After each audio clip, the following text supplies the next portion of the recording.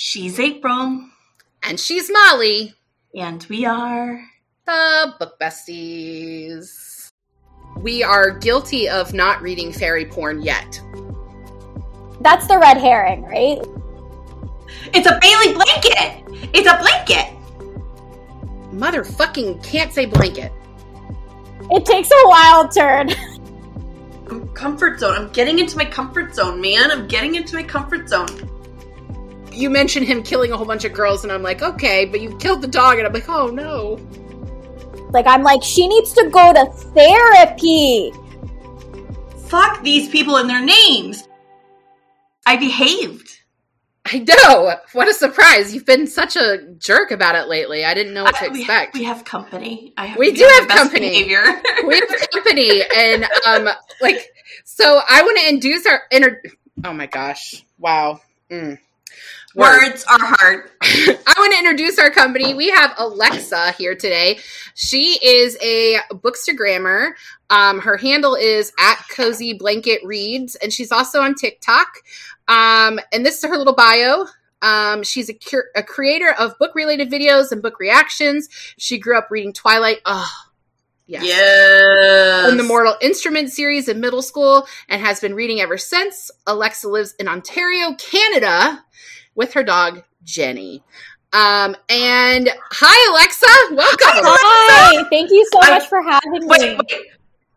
I have questions about the dog. Okay. I can answer about the dog. All about the bio. It's great. Awesome. Good for you. Congrats on the Canada thing. But I need information on the dog. What would you like to know? All the things. Is he old? Is he young? Is he little? Is he big? Just tell me all the things. Is he your best friend? Well, he's a she. Right. Her name is Jenny. Jenny. I don't know. People name dogs weird shit all the time. So I got her about a year ago, but she's a rescue. Nice. So she came to me when she was 8 years old. So she is 9-ish now, I guess. You got a senior. Yeah. Oh, I love people that get seniors. Is she a mutt? She is, but I think that she's mostly like an American Pit Bull Terrier type thing. But we have a similar situation. We got a dog when we lived in Pearland. That was a couple of years ago. And that's in Texas. That's in Texas. My bad. Yeah, Canada. So you're way up here. We're way down. Yeah. Molly. Anyway. Molly, it's not just because Alexa's from Canada. It's because no one fucking knows where Pearland is. That's motherfucking Houston. It's Pearland is on the World Series of Kids Little League every year. Pearland's always on there. So The world knows about Pearland. Thank you very much. No, they don't. You know what, guys? Go to social media and tell her you know where Pearland is. Thank you. Anyways, we got this dog, and Ginger, we didn't know her age. We figured we were going to have to cut her open and count the rings, eventually to figure out how old she was. That's not how that works. No, it's not how it works, but it's a fun little joke. And she looked brindled like a pity, so we ended up doing an embark on her. Not sponsored. She's not a pit bull and she's not a lab, even though that's what we've been calling her for the last 10 years. We're yeah, she's a pit bull lab mix. No, she's neither. She's a terrier and a shepherd. I don't know. And if anyone cares, because I've been completely left out of this conversation, I have a Saint Bernard. You have a Saint Bernard. We all know Bailey. Bailey likes to sing us the song of her people while we're playing.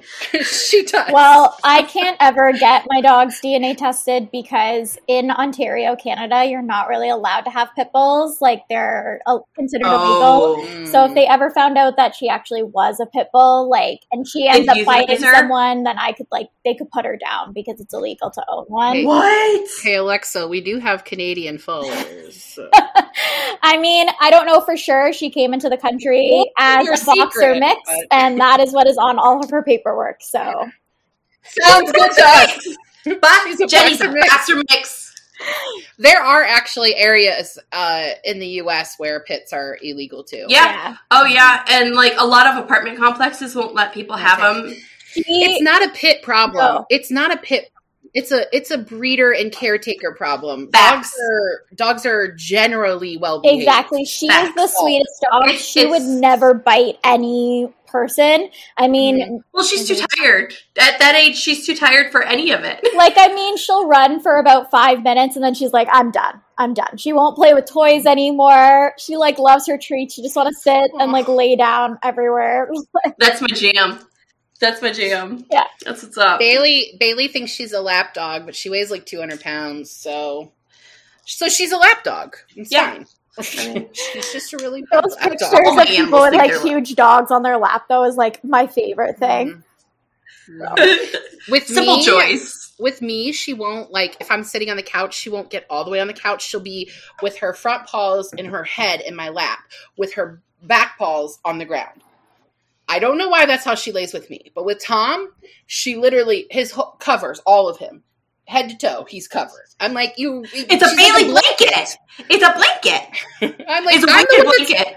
I'm the one that's always cold. Like, why do you get the Bailey? See, it's so hot in my apartment that during the summertime, I'm like, Jenny, get off of me. But then in the wintertime, I'm like, come back. But like, she's so used to me saying go away that she like doesn't want to cuddle.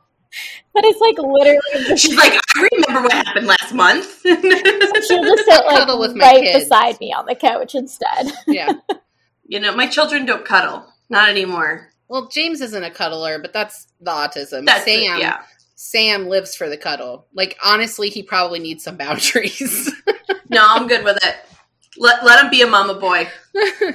Keep it up. Well, he's only 6, so it's fine for now. It's but when fine. he's like 16, I might be worried. Tater, just till the like recent times, like till she felt like she's like, I'm too big. No, you're not too big. If you want a hug and a cuddle, I will hug and cuddle you, kid. You're always my baby. All right, Anyway, so let's talk about before we get to the book, let's talk a little bit more about Alexa. So I was trying to find some guests to bring on the pod for season 3. We've had some great guests on. We've had our friend Nurse Katie, who's been on 3 times.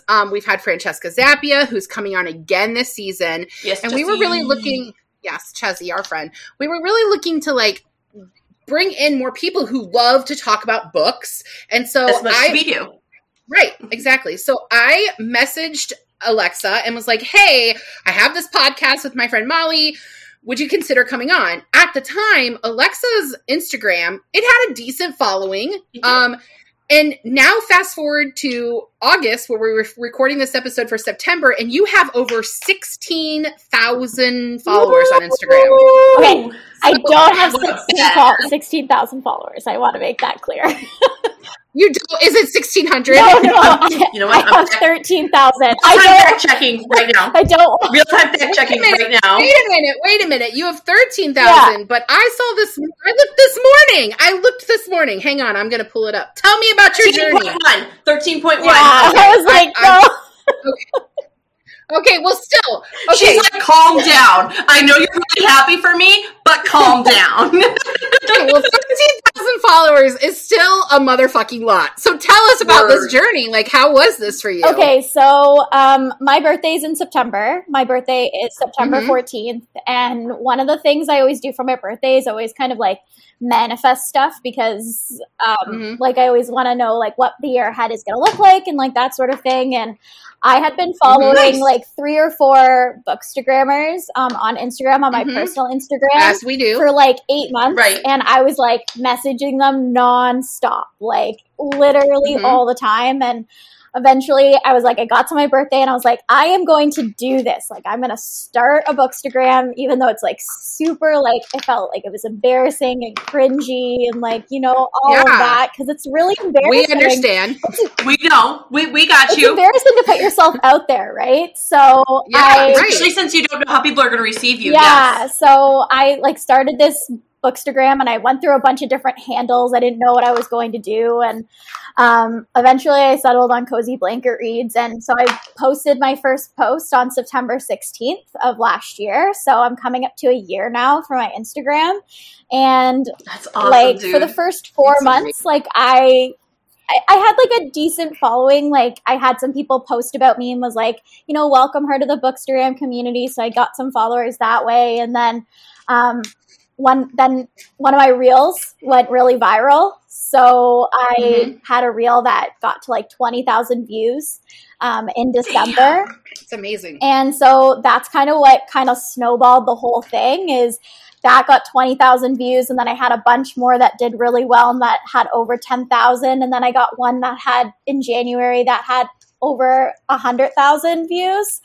And then I had another one that did really well. And honestly, like, it's just like insane. Like right now I have a reel going really viral and it's literally insane that it is almost at 1 million views.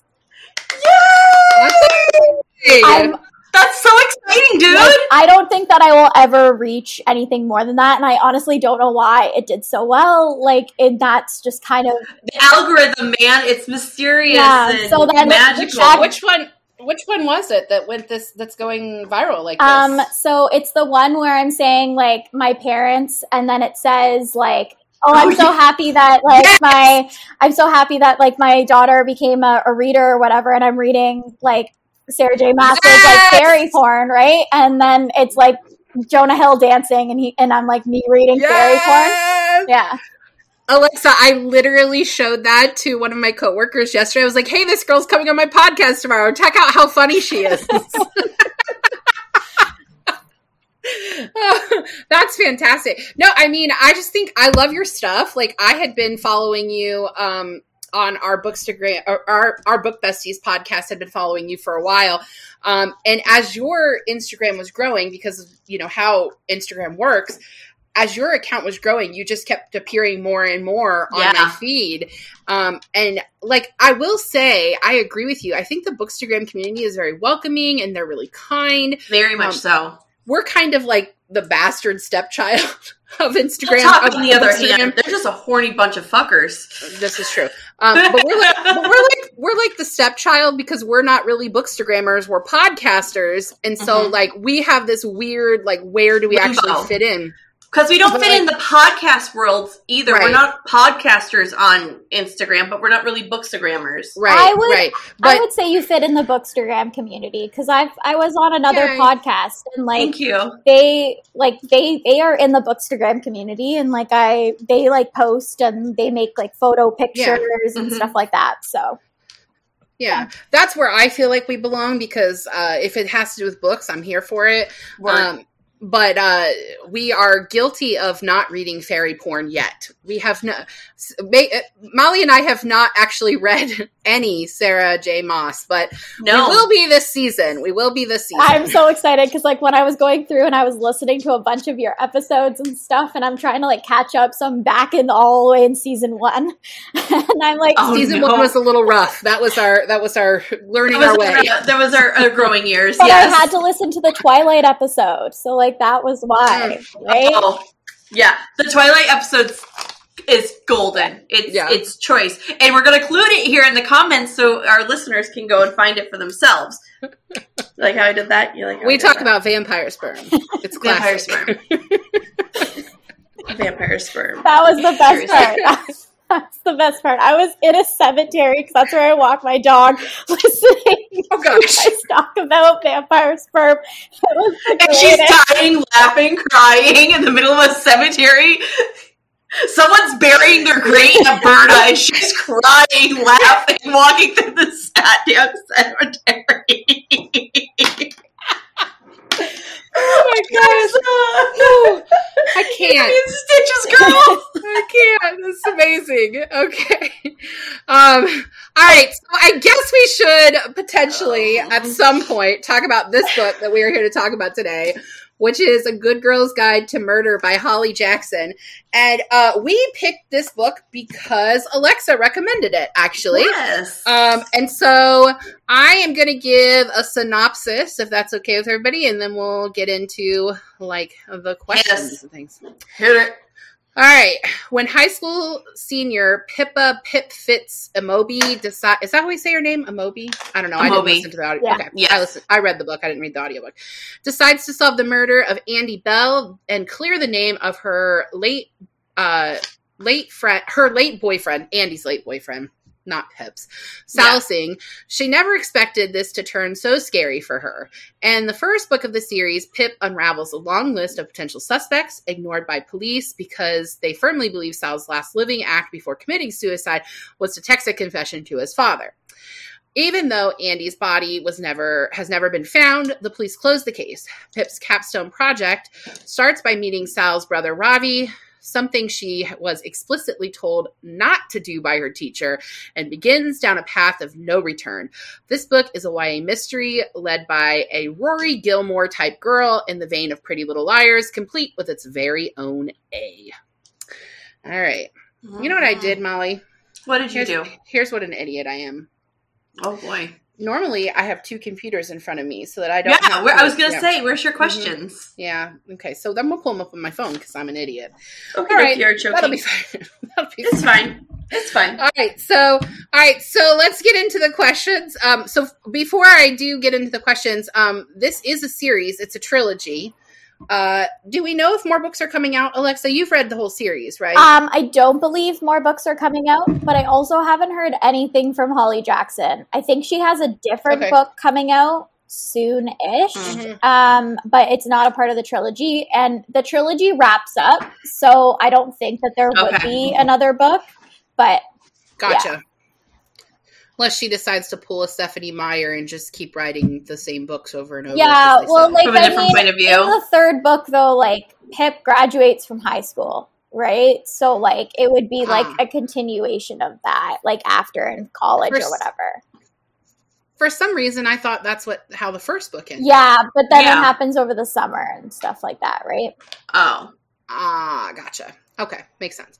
All right, so I want to start talking about the format of this book because I know I read the physical book and Molly did the audiobook. I sure did. Have you read the physical or the audio? I read the physical.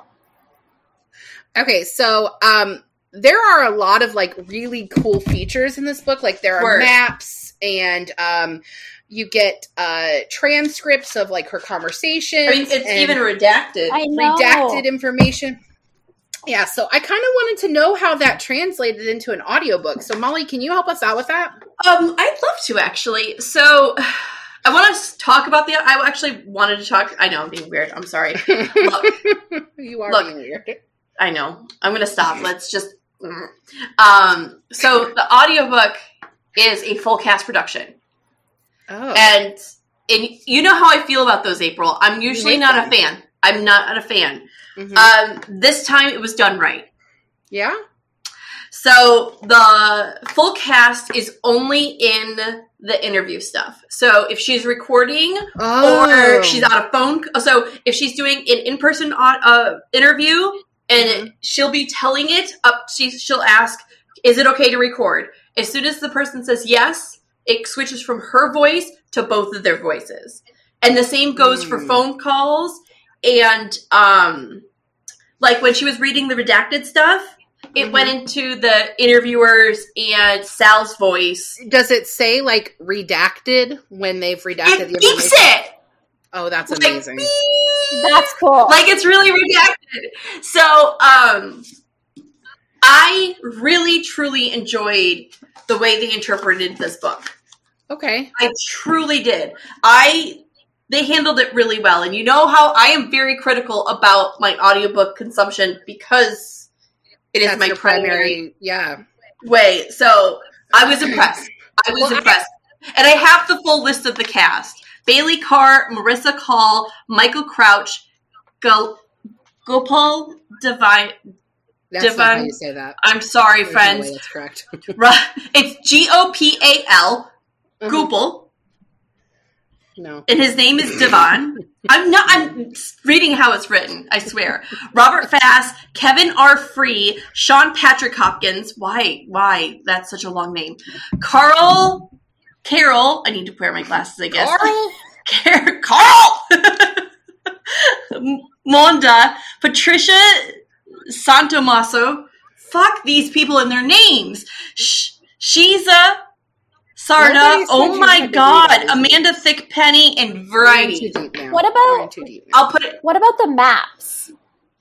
Yeah, what'd they do for the maps? They just say murder map. They'll describe it. They described it like if I was visually impaired. They describe like what they're doing, but they're not in there the way these maps are physically in here. I did have to pull my hard copy out for that. Aren't you happy that I told you that you should get a physical copy? Absolutely. Yeah. Yes. Yeah. It's necessary. It was necessary even with the audiobook. And while I was reading it, I was texting her, Molly, you are 100% going to want to be looking at a physical book while you're listening to this. And like, I get it. So, because formatting is important when it comes to writing in general. Right. Like I have to say, I love a map in a book. Like, I love it. I do too. I don't care if it's like a fantasy world that you're mapping or if it's like a murder map. Like, I love a map. I love it.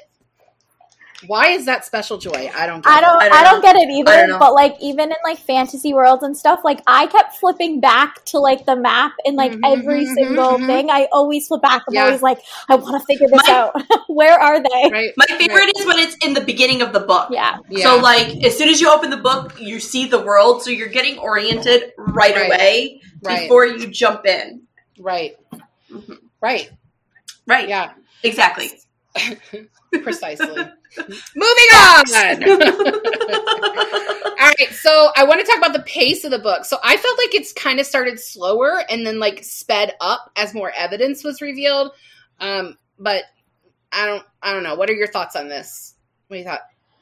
Do you think this was like a style choice, or do you think like it just reads that way?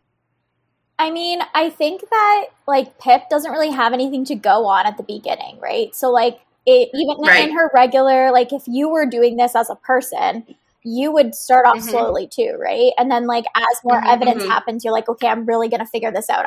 It's gonna happen type thing. And like especially with like all the things that she starts to uncover, like it just becomes a snowball effect. Like even if she wanted to stop, she wouldn't be able to, right? Because of everything that it consumes her at that point. Yeah. I think that's a good mystery always picks up the pace like that. Right. But it reminded me, like, this book reminded me so much of the Pretty Little Liars series. Not so much the book series, which I did read, but, like, the TV series. It's got an A, somebody who's texting her and she doesn't know who it is. She's getting threatening notes. She's trying to uncover a mystery of a murder. So in that sense, it just reminded me a lot of Pretty Little Liars. And that show did the same thing with the pace. So, like, it started very slow. And as the series went on, the episodes became really quick. Like, that hour went very fast. That show gave me anxiety. I couldn't watch it after the first 3 episodes. I was like, I'm out. That and Flight Attendant. The Kaylee Cuoco show. I've never seen on HBO Max. It gave me anxiety. I can read a mystery. I cannot watch a one. It freaks me out. So anyway, I don't actually like mysteries. Like that's not my jam. That's Molly's thing. I love it. We're going to cover Karen Slaughter later this month. Yay. Honestly. Hey, she shared one of our things on Instagram. So I know. So mad be nice. I'm not really a big fan of mysteries either, like mystery thrillers. Like that's not really like what I normally am into. And I think that's what do you lean towards normally? Romance and fantasy, particularly contemporary romance. I really enjoy, and then like YA fantasy. Those are my 2 like main things that I like purchase books So from. April. Same. Yeah, that's my favorite too. Contemporary romance and YA fantasy. Yeah, so I think 100%. That's why like this book took me by surprise. Like I didn't think that I was going to enjoy it like a big amount type thing. And then I rated the whole series 5 stars. Like I loved it from start to finish. So I know, like it's always like the second book you don't think it's going to be like any good. I actually thought it was better than the first one, but. That's how I feel about. Well, is this her first book? I'm pretty sure. I'm pretty sure that was her debut. The second book's always better because they've gotten into a comfort zone with their writing. Yeah. What were you doing? Comfort zone. I'm getting into my comfort zone, man. I'm getting into my comfort zone. Yes, that's exactly what I was thinking. You're doing like Lizzo right now. No, I don't agree with you on that, Molly. Well, because the writing was terrible in Twilight, but New Moon was far worse of a book. I could not agree more. And then you've got a series like Suzanne Collins, who is just like she's an amazingly skilled writer. But Suzanne Collins been a writer for a long time before Hunger Games came along. I know. But Catching Fire is my favorite of that trilogy. Word. It's just like amazing. Yeah, like sometimes because she got into the comfort zone, man. She got into it. I feel like I'm gonna own it. Whatever. I feel like because the second book, the characters are already developed, and like it's a different type of mystery type thing. So I think that's why I enjoyed it. I also really enjoyed like Pip and Ravi's relationship a lot in the second book because they're very cute together and like So I'm sorry, but as a grown up, I would not let my daughter date a boy that wasn't in high school. She was a high school senior. I agree. I found that really surprising. I was like, because he's like 20, right? Yeah, I was like, am I seeing vibes here? Like, I get that she's 18, but like, no, she's in high school and he's not. Yeah. Yeah, like, but also, I have a lot of beef with her parents in this book throughout. A huge beef with her parents throughout this book. Like, yo, your kid's chasing a murderer. No, like, literally the parents don't get any better throughout the whole series. Like, I'm like, she needs to go to therapy. Like, but again, this is like Pretty Little Liars. Where are the parents and all of this? Where's the grown-ups? If my kids got a threatening letter, you think they're just gonna like put it away and hide it as seniors? No, my kids are gonna come to me bawling their eyes out and be like, what do I do? Well, I hope my kids come to me. Oh, my kids tell me everything. They can't not. They don't know how to not keep a secret. My girls don't know how to keep secrets. Yeah, they tell on themselves, like, constantly. Well, my kids are too little to tell yet. But just could go either way. Just based on like how the book ends, like that Pip is going to have like trauma about that final event. Oh, for and, sure. Like it doesn't get addressed like in the second book, and she just deteriorates. And so like the parents just get so much worse, and it's definitely meant to be written that way, right? Like it's meant to be like like her parents are just terrible. Yeah, like you could tell. Like it's not even that they're terrible. They're terrible. They were supportive. They're just to me. They're not paying attention. To me, this is a fault of the writing. I don't think that the parents being intentionally I don't think it was intentional that her parents are like that. Like I understand that that's the way that they're written, but I do think that sometimes authors make really intentional choices, and then I think sometimes authors can't make the intentional choices because they don't have the skill yet. And there were parts of this book that really, really bothered me, that I feel like the writing just wasn't at the caliber of how popular this book series is. I'm not saying I didn't enjoy it. I thought it was an interesting read. It's definitely a YA book. And for somebody that doesn't read mystery, like I thought it was still interesting. But one of the things that really, really bugged me about this book was Holly Jackson is English, and she sets the book here in the States, and then the characters have phrases that are very British, and I'm like, we don't talk like that. So, I agree. I don't know why she decided to set the book in the States. Like it makes no sense to me. Like I don't know if it'd be more popular here. It would probably sell more books if it was set here and was sold here. I don't know. The highest selling YA children's book ever is Harry Potter, and that's clearly not set here. Exactly. So, I mean, she could have just easily have chosen a town in the UK and just based it off that. Like, it didn't need to be in the States. You could have done the exact same story, just made all the characters British. And I feel like that would have made a lot more sense in terms of, like, who she chose as the characters, too. But, yes. Yeah. Yes, and I really just, I thought the skill of the writing was not there. And that's not to say that the story didn't have so much potential. Like, it was a really interesting read. It's a good story. The book that I'm currently reading that we're covering on the pod that I'm not going to say yet is so slow paced that I know Molly is going to hate it. But this book didn't have those feelings. I know she's going to hate it. Like, I'm sorry. You're going to hate it. I like it, but you're going to hate it. But this one just, it didn't have the richness for me. And you know what I think it is, Molly? I'm going to have to blame you on this because you opened my eyes to good mystery last season, our first season, when we read The Bone Garden. Oh, it's such a good book. Such a good book. But I'm going to defend this as a writer. All right, do it. She is writing to her audience. If she was going to write this for adults, it would be written different, I would think. Okay, but I do not like that excuse. I do not accept that excuse because John Green does not write like he is writing for teenagers, and he is the motherfucking hero of an entire generation, Molly. Sorry. That's true. You did say that. John Green every season till he comes on. John Green every season till he's on. But I'm saying... Sorry, go ahead, Alexa. I was just going to say, but, like, also, though, like, personally, I teach middle school, and I would never give this book to my students to read. Like, I think it's a little bit too dark for them.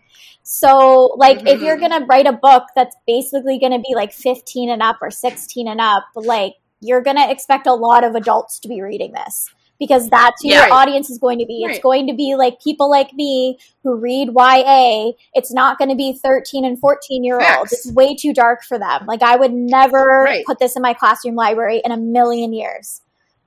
Right. Probably not going to let you know that I'm definitely letting my kids read this. Well, that's your choice, though, because you're their parent. Like, I can't make that choice as their teacher. My girls aren't at level for their grade either or comprehension. They're well above their age group, so it's different too. But I also think you're going to be available to have conversations that they would need about a lot of the things in this book, whereas if I just put that in my classroom library and was just like, this is okay to read, and then like no one comes to you're going to have a parent yelling at you about it. Yeah, because then they're going to be like, what are you doing and stuff like that. So why are you giving my kid a book that talks about sex? I get that. I mean, it's not even about sex. Like, that doesn't really bother me too much. I just think a lot of the things in it is like, it's a very dark read. The drugs and the murder and the it's kind of it's dark. It's almost like you getting inspiration from Stranger Things as well. Yeah, like some of the darkness that's attracting teens right now. But while we're on this subject, I'm going to skip ahead a little bit in the notes that I had sent you guys. I hope that's okay. But we learned a lot of secrets about Andie Bell in this, and one of them is the drug dealing and that she's cheating on her boyfriend with a teacher. Okay. Alexa, I really want to know your feelings on this because I have strong feelings as an educator on these kind of things happening in books. Feelings. Why is it always the social studies teacher, yo? Why is it always the social studies teacher? We had one in my high school, and it was a social studies teacher. Sorry. Anyways, Alexa, go. It was the science teacher in my high school. It was the French teacher in my middle school. It was middle school. Middle school? No. Our middle school band director was also problematic. In fact, he's in prison. So it's dark. My middle school French teacher, she was she. Yes. Pedophilia is equal opportunity for men and women, Molly. There are men and women that are pedophiles. I know. It's just always surprising for some reason. I don't know why. And it happened to a student in my grade, so all of us knew it. And he got chased out because he was so embarrassed that he had to go to a different high school than all the rest of us. Awful. And that's not even his fault. No, it's not his fault. But he didn't say anything until 2 years later when he was in grade 10. And then she went through a whole process and like lost her teaching license and everything like that. But like it was she should be in jail. She didn't go to jail. Grooming is a thing. She didn't go to jail because like there was no like evidence or anything of things that had happened. It was all hearsay in terms of like all of us saying things and like rumors and stuff that were happening, and there wasn't it was an inappropriate relationship, but we don't actually know how inappropriate it got, right? Like, that sort of thing. So when I was a teacher, so I'm a librarian now. If you're joining us for the first time, I'm a children's librarian. I used to be a teacher. And when I was a teacher, I taught the newspaper and yearbook. So I was alone with students a lot. Like I joined the union so I would have protection in case anyone lied and said something went down. Because I would never, ever, like, they're children. They're children. But I was alone with students a lot. And that type of trust that their parents are putting in you to be with them, not just during the school day, but after hours. After school, yeah. Like, that kind of trust, the audacity to betray it. and to hurt a child like that. And then this is what's happening in YA books, because this isn't the only one that this is in. It's also in Pretty Little Liars, a book we're going to read later this season, Molly, called Before I Fall. There's a teacher-student relationship in that one too. And like, this is not something to aspire to. This is not something for a teenager to want. But it's also real life. But I really want it to be more rare than all three of us knowing somebody that this has happened to. I want it to be more rare than that. But our main character in here, sorry. No, you go ahead, Alexa. Go ahead. Our main character in here openly admits she finds it disgusting. She knows her classmates find it disgusting. She thinks something's wrong with the girl. What the hell's the damn dead girl's name? Andy. She knows. She knows Andy's not right if she's asking to do this.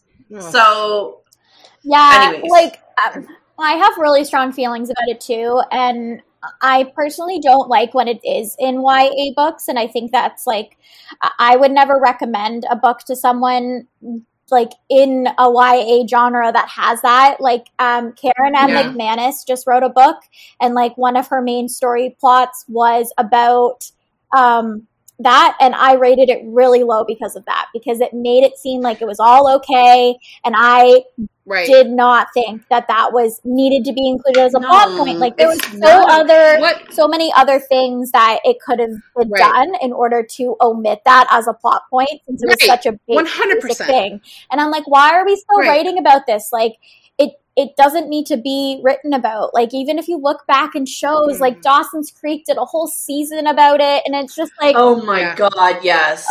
It just like really makes me upset that like it seemed as that we still need it for content. People think they need it for content. Yeah. And here's the problem. First of all, before I say this, which Karen McManus? You'll Be the Death of Me. Is that the same author that wrote One of Us is Lying? Yep. Okay, that's what I thought. So here's what really creeps me out about all of this. Yes, I really hate that this is in YA, because this is not something for kids to aspire to have a relationship with their teacher. But who's writing these books? It's adults. And shame on you for writing a book that is about an adult having a relationship with a student. Shame on you. Yeah. That's all I have to say. No, I agree. Like, I would, even if I ever tried to write a book, which I don't know if I ever will, but that is not something. It's fucking hard, just so you're aware. Oh, I know. I know. I've been trying to do it. I've been doing it a long time. It's fucking hard, man. Just know that before you try. I have so many author friends, and they're all like, it's not easy. And I'm like, oh, I know. But I'm doing it, so there's that at least. But April just read my recent pages, but that's beside the point. They're spicy. I love it. But like, I don't understand why it needs to be a plot point in any sort of book about teenagers. It doesn't. Like, it doesn't. If you want to do like a college professor romance, not that I think that is really okay either, but at least then like they're all adults. And they're both consenting adults. And like that would never be in YA either. So like if you're reading that and it's an adult book, like include whatever you want to include in your book if you're reading it for adults. But remove the pedophilia. Yeah, and also like don't remove the pedophilia. Don't subject kids to that though either. Like And I tell my students, I'm like, if you're in a room alone with me, like the door has to stay open. Like anything that you tell me, like I am under obligation to go and tell someone else about it if it can't always stay confidential. Like I'm very, very open about like everything that my students like tell me, and like I am saying that to them, and I'm like, I would prefer if your friend was actually in the room with me, if you are telling me something anyway, if you've already told them, and like all of this stuff, just so you have another person. And like I do all of that, and so that's why it really makes me upset that there's like teachers out there that don't want the best for kids, because it's literally why I'm in this profession, and it just makes me so upset. But some people see it as a playground, as a personal grooming and playground, right? That's the whole reason they did it, is so that they could go in, shape minds, and take advantage of it. It's disgusting. Yeah. It is 100% disgusting. All right. This is bleak. Let's talk about something else. All right, so let's talk about Pip. So, Alexa, we talk a lot about on this show about how women are written. And so I'm kind of curious, like, how you all feel Pip was written as a woman. Is she a strong character? Is she a good character? Believable? What do y'all think? You go first.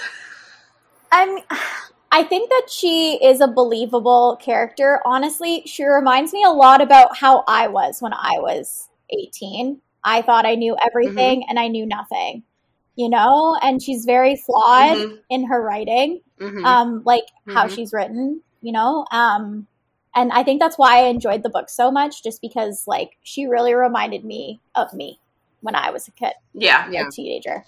She's very precocious, right? She's got that Rory Gilmore thing going. However, she has the author has given her a voice of a more mature person, but the writing and the thought bubble of a child.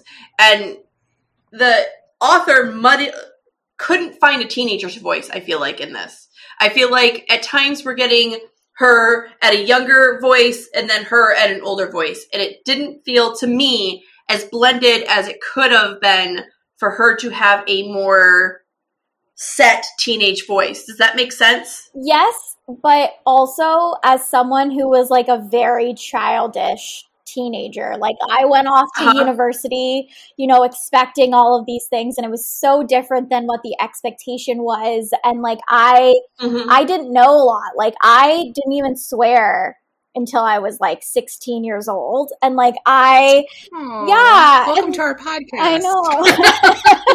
And like I didn't, we'll correct you, don't worry. And I didn't go to parties. I got you, boo-boo. I didn't go to parties in high school. Like I was a very much of like a goody like type of person. That's okay. I know it's completely fine. Like me too. Right. Like everybody has their different paths. I'm not judging at all. I'm sorry if that sounds like that. No, it's completely fine. Like that's just who I was, and like I have no regrets. Like that's just who I was. But I just think that like in the writing, it's kind of like hard to write someone like that, and I feel like that's who Pip was, right? Someone who was like childish, but also knew a lot about the world. Yeah. Right? Yeah, that makes sense. But I almost think, I'm sorry, hear me out, because I know both of you are defending it.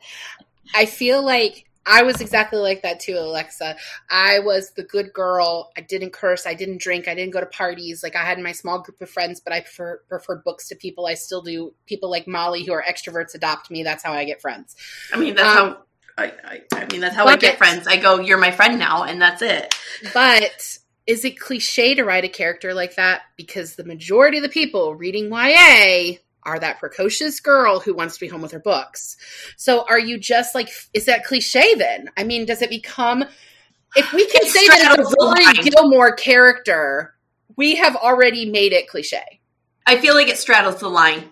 Yes. I agree. But I do think that in terms of like YA literature nowadays, like you're more likely to have like an action hero type person, not really like a Rory Gilmore character. So like that's true. Maybe that's a good point. Maybe it would have been cliche 15 years ago. I don't know, but today, cliche, which is fair.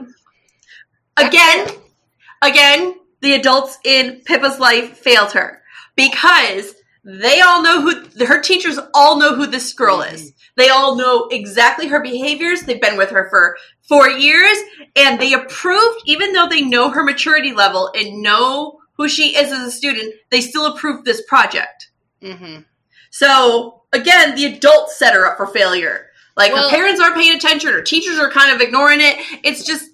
I mean, there is a teacher that's paying attention. But it's not the one we want paying attention, yo. I do believe he cares about Pip. He's known her like her entire life, but he also might be a murderer. So, anyway. All right, so as Pip starts to unravel... It's fine. You know, as she starts to unravel the truth about Andy's murder, she begins receiving threatening messages. Someone breaks into her home, and someone dog naps her family pet. Yeah. Fuck that shit, man. Fuck that shit. Fuck that shit. Didn't even get to ask my question. That's fine. Sorry, go ahead, keep going. My question was anything surprising to you? But, there you go. Mad about the dog. That was surprising. I cried when the dog died. I was very surprised about the dog. Okay, so I did not see that coming. I have a question because I recommend this book quite a lot on like Bookstagram and stuff. And like someone messaged me and they said like you really should have put a content warning for the dog dying. Yeah. And I was like, how would you though without that being a spoiler? Well, this is my point, is that like if I say that like a pet dies in the content warning, then and it's the only fucking pet in the book, then you know that this dog is going to die, and I feel like that kind of takes away from the shock factor of like what one of the main points of this, like emotional points of this book is. Yeah. Right? Yeah, that person can fuck off. Yeah. And it also, I don't think you need a trigger warning for it. No. And on this podcast, Colleen Hoover, on the other hand, that hoe needs trigger warnings left and right. Well, her name is Colleen. I said Colleen. I said Colleen. Oh, I thought you said Holly. I said Colleen. Okay. Rude. Well, yeah, like I do try to give content warnings and stuff, but I just feel like that didn't really need a content warning. Like dogs die all the time. Not that way, but yeah. Also, I feel like, that would have kind of ruined it. Like, we give spoilers on Book Besties. We've told everybody from the beginning, like, that's kind of like what we do. That's kind of the point of this. We're breaking it down. If you don't want spoilers, don't listen. Well, I would never listen to a podcast or like a reviewing podcast about like movies or TV shows or anything if I haven't watched it. Like that's silly. Right. It's like, but it's you'd be like surprised a rewatch. People still complain. Yeah.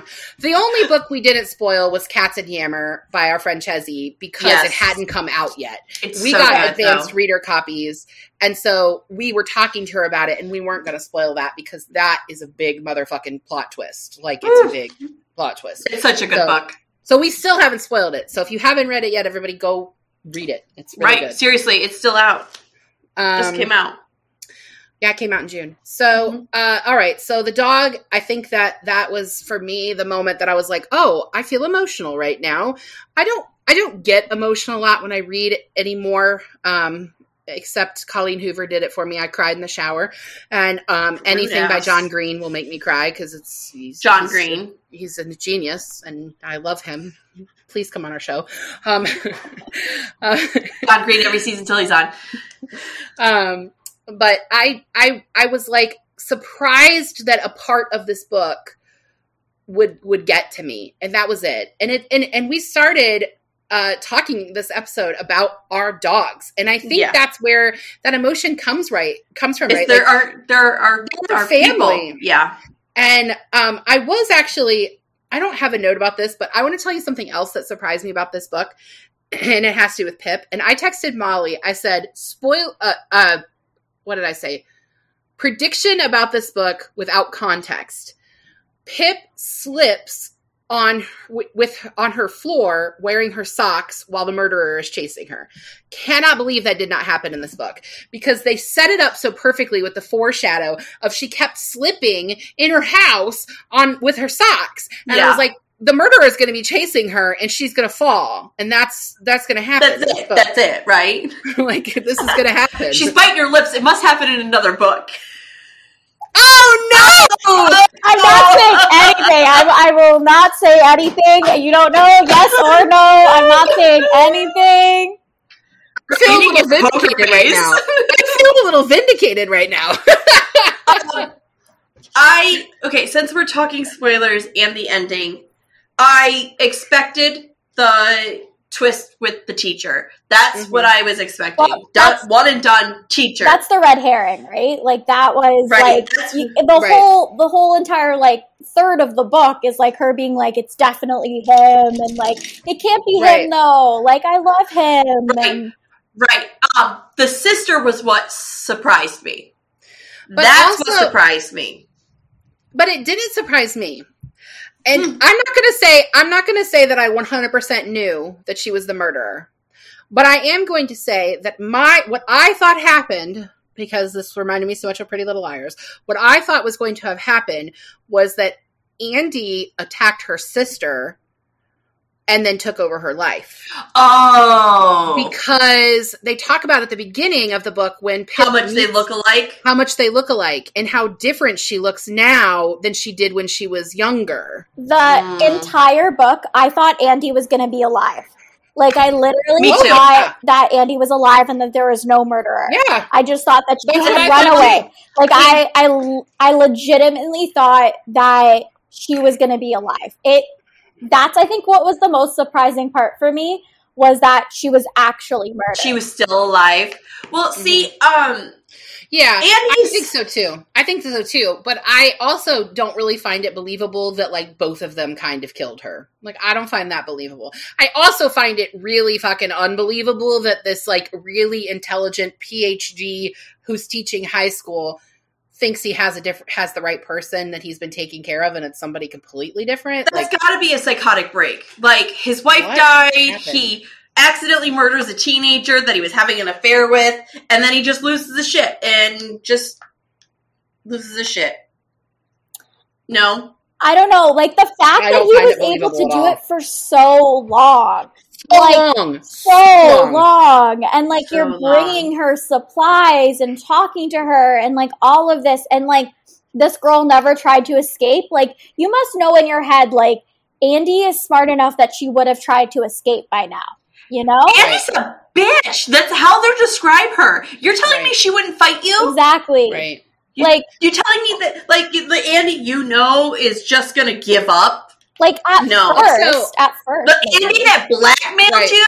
Like. Right. No, she wouldn't have given up. No. Absolutely. No, hard pass. Once her brain was stable again from the fall, she'd have been like, I'm out of here. Audi 5000, man. I did think there was a really interesting deviation between it being like the teacher or the sister. There was one person that only comes up once, but he has the same initials as somebody that's in her by her planner. And the name escapes me right now, but it's the grandson of the owner of the hotel where she meets the teacher. He has the same initials as somebody that's in her planner. So I thought, well, that would be really an interesting plot that we barely know anything about him, and he would come completely out of nowhere. There's a phone sorry. Oh, you go ahead. There's a phone interview at the beginning with Andy's two best friends. And during one of them, well, I can't remember which one it was, she says, Andy is gone, dead and buried.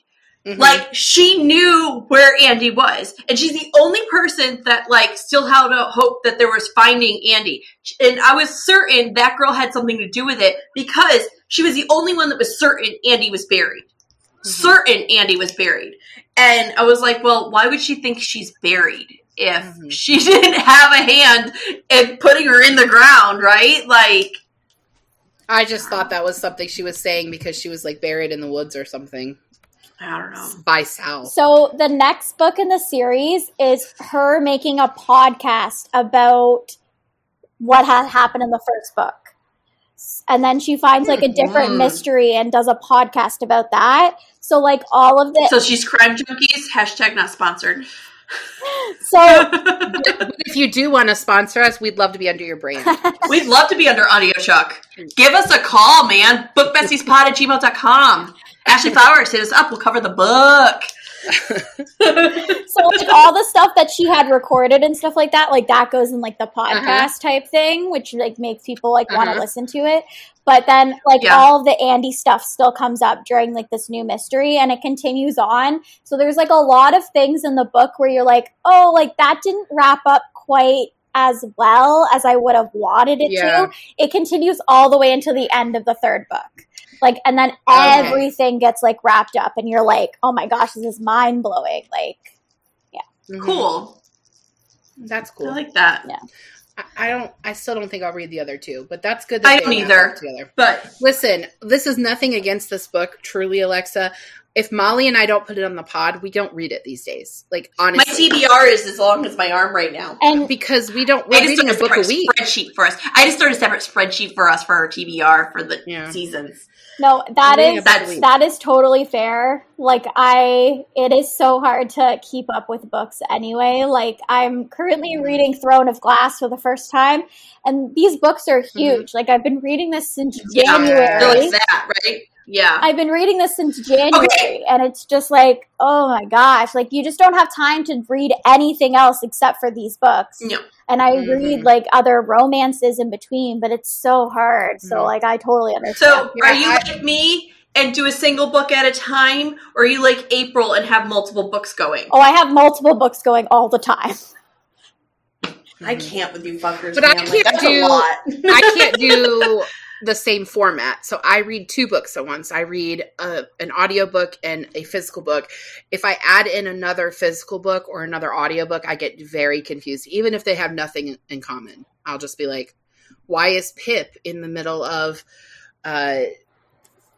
Project Hail Mary? What's she doing in space? I can do 2 of the same medium as long as they're not the same genre. So, like, I can't read 2 fantasy books like the same, and like the same thing is like I can't listen to 2 romance books because I'll get confused. Yeah. But if I'm listening to like a fantasy book and I'm listening to a romance, like I can tell the difference. But right now I'm not reading any other fantasy except for Throne of Glass. I've tried and I have failed because it's heavy. Yeah. But there's just like a lot of characters. Like literally, you could beat somebody with it. It's very heavy. Literally. Like there's just a lot of characters. There's like 20 characters. Literally. Like main characters. I hate when books do that. Night Circus muddled us down. Like, Night Circus was so character heavy, it muddled me down. Look, you cannot get away with saying that the Night Circus had too many books when your favorite series is Discovery of Witches. Had too many characters. When your favorite book series is Discovery of Witches. It's different. It's not. They're both fantasy books that have long lists of characters. Yes, but those are 3 books. So much similar. 3 books. 3 books, not 1 book. 3 books. All right, that's fair. I really feel like have you read Discovery of Witches, Alexa? I have not. That's okay.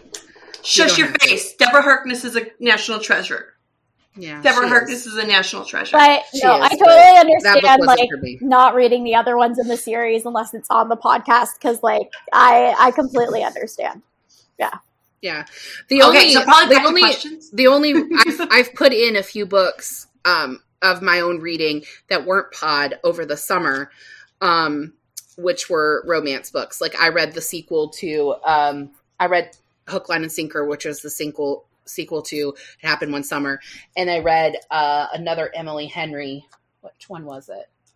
Book Lovers. Book Lovers. Yeah, I kind of fit those in because I just needed a detox from the heavy, and I got really far ahead of Molly in the reading. I had to detox after Colleen Hoover too, though. I read Delilah Green Doesn't Care after Colleen Hoover because have you read It Ends With Us? Oh yeah. Yes. I was gonna say, what one did you read? It Ends With Us. Woo! Ooh. Oh. I was not prepared. Same. I was not. Anyways, we should probably get back to the book we're supposed to be talking about, huh? Yeah, okay. I think we've answered most of my questions. So, let's see.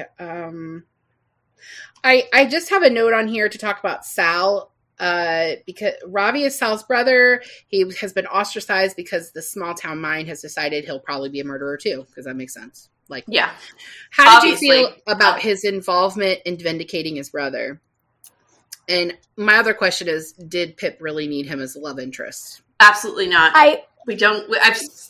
I don't think that they needed Ravi as the love interest. I think that was like a weird turn to take. But like you predicted it because they were acting all flirty together, but they didn't need to be flirty. Like he could have just been a fun sidekick. But I also think that it brought like a really big personal kind of vibe into it. And like she couldn't separate it because it was his brother. Whereas maybe if he wasn't as involved and it was only like an interview about it, that she could have like stepped back when she should have instead of like going through everything. This is going to be for Molly. It's just a light bell. I have this beef with a lot of books. We do not have to have a love interest every time we write a book. Look at me. Facts. In the eyes, authors. Facts. Listen at me. We can have platonic opposite sex friendships that don't have to be gay. We can have these things. You just have to fucking write it, dude. Just fucking write it. Thank you. Facts. Thank you for coming to my TED Talk. I was going to say, thank you for coming to her TED Talk. I think the problem that a lot of authors have is they don't know how to write banter that doesn't sound flirty if it's coming from the opposite sex. Right. And because they know, you know what it is? I need to do that. I need to show them how it's done. I need to show them how it's done. But can you finish the romance novel you're working on now? Because it's really good and I need more. I know. Matt's been giving me a hard time too. I'm working on it. Listen, Alexa, she said she didn't think she could write a sex scene. Then, like an hour later, she texted myself and our friend Nurse Katie her sex scene. I was asleep when it came through. So I read it the next morning and was late for work because that's how motherfucking good it was. I was so mad about it. I was like, what is she talking about? Can't write a sex scene. It felt chunky. Like, well, that's what the second pass is for. You just got to sit down and write it for the first one, and then you can do another pass through it after. Thank you. It feels chunky, but that's beside the point. We're not talking about my writing because I'm getting embarrassed. So the only thing that made me uncomfortable was like I sort of felt like I was in your bedroom with Matt, and I've known you guys for a really long time, and that kind of I didn't like that part. That's embarrassing. I don't really like that part. But other than that, we're fine. As long as it's not you and Matt, we're good. But yeah, like I agree. I think that the murder mystery part was good enough on its own. Like I don't think that the romance was needed.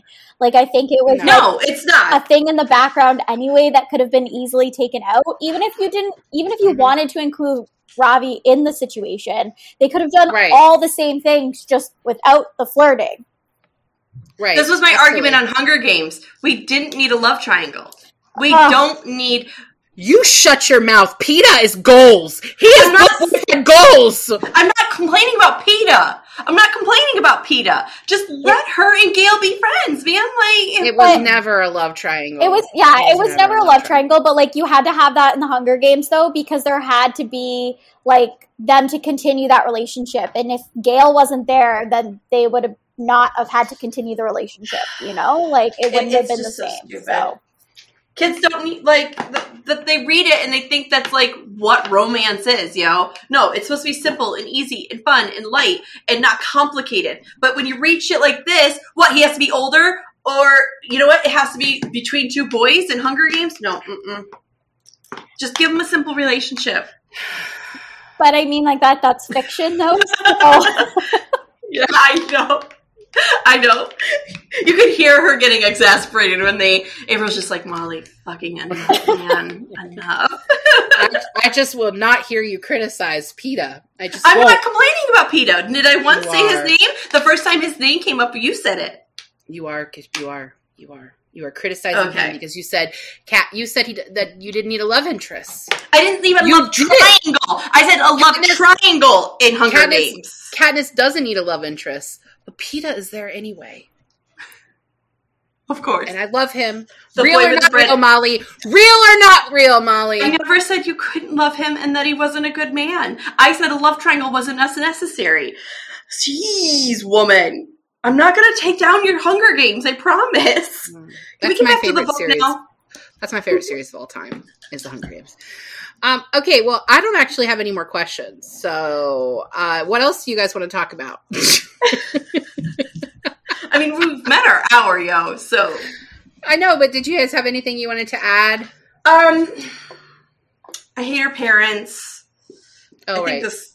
That's all I got. I'm mad at her parents. The parents are like, great job chasing a murderer, sweetheart. Keep at it. There are literally people breaking into your house. I really enjoyed the storyline of her stepdad being like her real dad and like family is family that way. That was really sweet. Mm-hmm. And she had a found family too. Yeah. I mean, it turned out to be the dad was a murderer, but you know, she had a pretty good group of friends, which I thought was well written. A murderer and a pedophile. It's just a winner. It's just a winner. Any final thoughts, Alexa? Well, what did you guys think about like some of the other characters that like didn't turn out to be main characters, like the guy from like the newspaper, or like all of these like other people that kind of come up in the story? I need to know why he was paying the drug dealer, or why he was taking money from the drug dealer. Like, I feel like those were all stories that set it up to be a series. Yeah. Like, I feel like that was intentional for that. I don't necessarily think that they were meant to be the characters that we were like, well, maybe they did it. I think they were meant to be characters that we could have a mystery moving forward.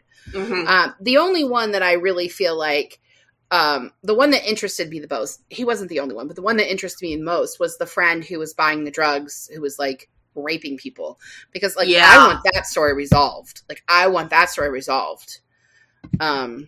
Not cool, man. I mean, I can spoil it if you want me to spoil it. It won't hurt our feelings. Listeners. So spoilers beyond this point for the second and the third book then. Okay. Fantastic. If you don't want to know, skip ahead. If you're going to read the rest of the series, skip. But basically what ends up happening is he goes through the trial and he gets acquitted. He gets off like nothing happens.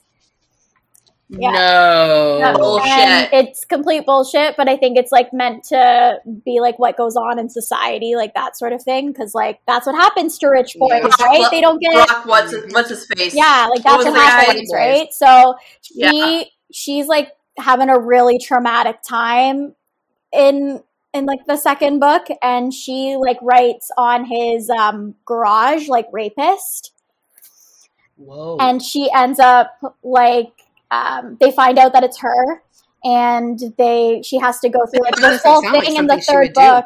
She has to go through this whole thing in the third book of like him like suing her for like defamation and like all of that. Yeah. Dude. Okay. But how does he, I just don't. But why was the drug dealer paying the newspaper man? It is a comment. White rich guys, get off. So the newspaper guy, he turns out to be a child murderer. I think that's what it is. And he murdered someone, and then he went into maybe his father murdered someone. I don't think that he actually did, but he was in witness protection. And so when he gets mentioned on the podcast, when he gets mentioned on the podcast, like things come about. Okay, but that's not how witness protection works. You don't get to write for a newspaper and have your byline everywhere that probably has your picture with it. Word. Maybe that's why he picked a rural town, so he could be a newspaper man. It's his like 10th town or something. I don't know. So like that happened. He's clearly bad at being in witness protection. Very bad. Very bad. And then this is your last move, dude. We're not doing this anymore. You suck. Okay, so all this tells me is that the reason that Holly Jackson set this in the States is because she's watched a lot of U.S. television and like decided to bring in all these things. Yeah, exactly. But the big twist that happens in the third book, if you want to know, what is it? Is that Andy's father? Yeah, he is like a murderer. Like he kills girls all the time. Well, that doesn't like he's a serial killer. Like he's a serial killer, and he takes Pip in the third book. Jesus Christ! And does she slip with her socks on her hardwood floors? No, but like it kind of like goes. But she escapes and like from him, and he comes back just as she's like escaping, kind of thing, and she murders him. Shit. And fuck. And she calls Ravi, and they go through this whole thing, and they like basically discard the body essentially, and they blame Max, the drug dealer. So he goes to jail. Why didn't just call the police? He's murdered a bunch of girls, so she could be like self-defense. So they blame Max, and like she has the whole thing figured out, because then Max goes to jail for the murder of Andy's dad. The fuck? What the hell? To get justice for him being a rapist. Because this is how the American court system works. But everything's going to fail you. You might as well kill him yourself. Yeah, it's fiction. But the police officer, like, the detective, right? Yeah. He knows it was the one that was the brother. Like, and he doesn't fucking get it. He's like, Meh. The detective is like, I know it was you, but I just can't prove it. Like, essentially. Because she does a good job of, like... You know who could prove it? And Pip, she could prove it. Like, yeah. If she weren't actually the murderer, for sure. If she weren't even the murderer, right? She could solve it. She covered it up, so that goes through that whole process, and then she, like, because she's afraid that she's gonna get caught for, like, this murder until, like, Max goes to jail and he's actually, like, found guilty and everything like that. Her and Ravi, like, pretend breakup for a whole year and they don't speak. And then it ends with them kind of, like, speaking again, and that's the end of the series. It takes a wild turn. It's so weird. I love it. In the second one, the newspaper guy dies, so the first one starts off with... Oh, man! So the first one starts off with, like, his, like, funeral and stuff, and people are like, no, he's such a bad guy, and, like, all this stuff, so...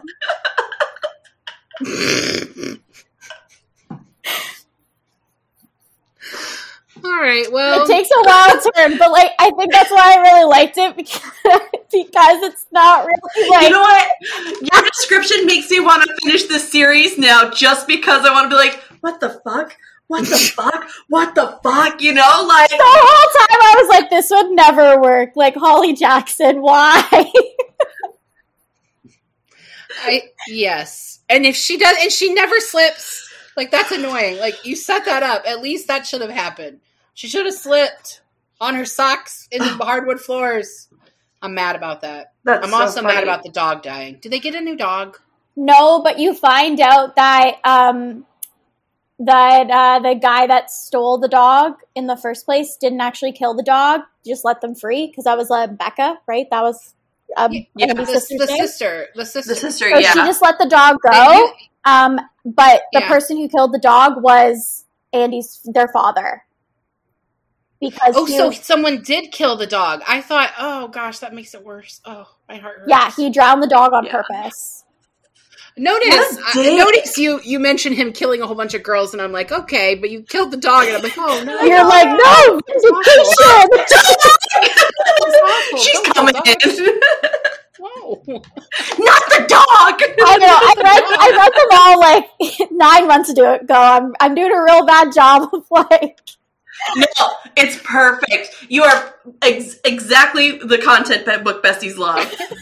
Mildly vague, hilarious explanations. That's what we do. Well, if y'all don't have anything else, I think we can wrap up and talk about what we're doing next week. Is that okay? Please. I think so. All right. So next week, we are talking about this book, Project Hail Mary by Andy Weir. We covered The Martian in the first season, and so we're doing this book this season. And I finished it this past week. And is it as good as the first book? I can't wait. I took a book break because I was getting the girls ready for school this week. Molly. I love his writing. He's so smart. It's so funny. It's so well written. I love sci-fi movies, but I don't read sci-fi. But I would read anything Andy Weir put out. Anything he writes. He is so really good. Really good. So we'll talk more about that next week. And then we'll, the rest of the month, we have The Astonishing Color of After, and then Triptych. By Karen Slaughter. Yep. This is the first book that's what we've got coming out. Yes, and that's what we've got coming out this month. And you can check our social media. We have everything tagged, pinned to the top, so you can see what we've got coming up for this month. And Alexa, thank you so much. Thank you. This has been so much fun. I've not laughed that hard in a while. That was great. Seriously, this has been great. And we hope you'll come back. Because this was great. Of course. Come back on anytime. Anytime. You're welcome. Anytime. I would thank you so much for having me. I love doing podcasts. Mostly because I'm never on podcasts. So it's fun. It's a different thing. Yes. Well, we'll have you come on again in season 4 then. Maybe you can come on when we do contemporary romance. Yes. Because we tend to do that. Oh, you could do Pride Month with us if you wanted. Mm-hmm. Sure. Whatever. Okay. All right, we'll talk about it. It's fine. You read On the Line, right? Isn't that one of the ones you were plugging on social media? On the Line by Casey McQuiston? One Last Stop. One Last Stop. On the Line. I don't know what the fuck On the Line is. One Last Stop. I don't know. She's like, I don't know what these fucking books are anymore. I'm done. I'm like, On the Line. What is that? I read idea. One Last Stop. I didn't enjoy it as I did Red, White, and Royal Blue. Agreed. Yeah. Agreed. Yeah.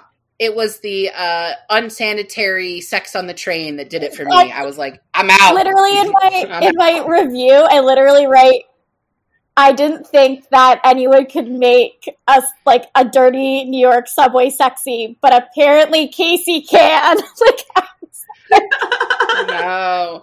We had our friend Nurse Katie on for that episode because Molly had COVID, and so she was out, and Katie was talking about all the different bacterias on the trains, and I was like, okay. But Red, White, and Royal Blue is so good. I actually read it 4 times in 1 year. It's going to be on Amazon. Amazon Prime just finished it. Hashtag not sponsored. Okay. Hashtag not sponsored. We'll have you come on next season, and we can talk about romance books, and then we can just basically fangirl over romance books. We thank you for coming. Yes, thank you. Till next time. Yes. All right. Next time, guys. Bye. Bye. Thank you for joining us on Book Besties. Don't forget to like and subscribe. Our special guest today was Alexa from @CozyBlanketReads. You can follow Alexa on TikTok and Instagram. Your Book Besties are Molly Biggs and April Watkins. Editing by Thomas Watkins, and music is Sleep Sweetly by Prigida. Don't forget to follow Book Besties on Facebook, Instagram, Twitter, TikTok, and YouTube. If you would like to contact the Book Besties, please email us at bookbestiespod@gmail.com.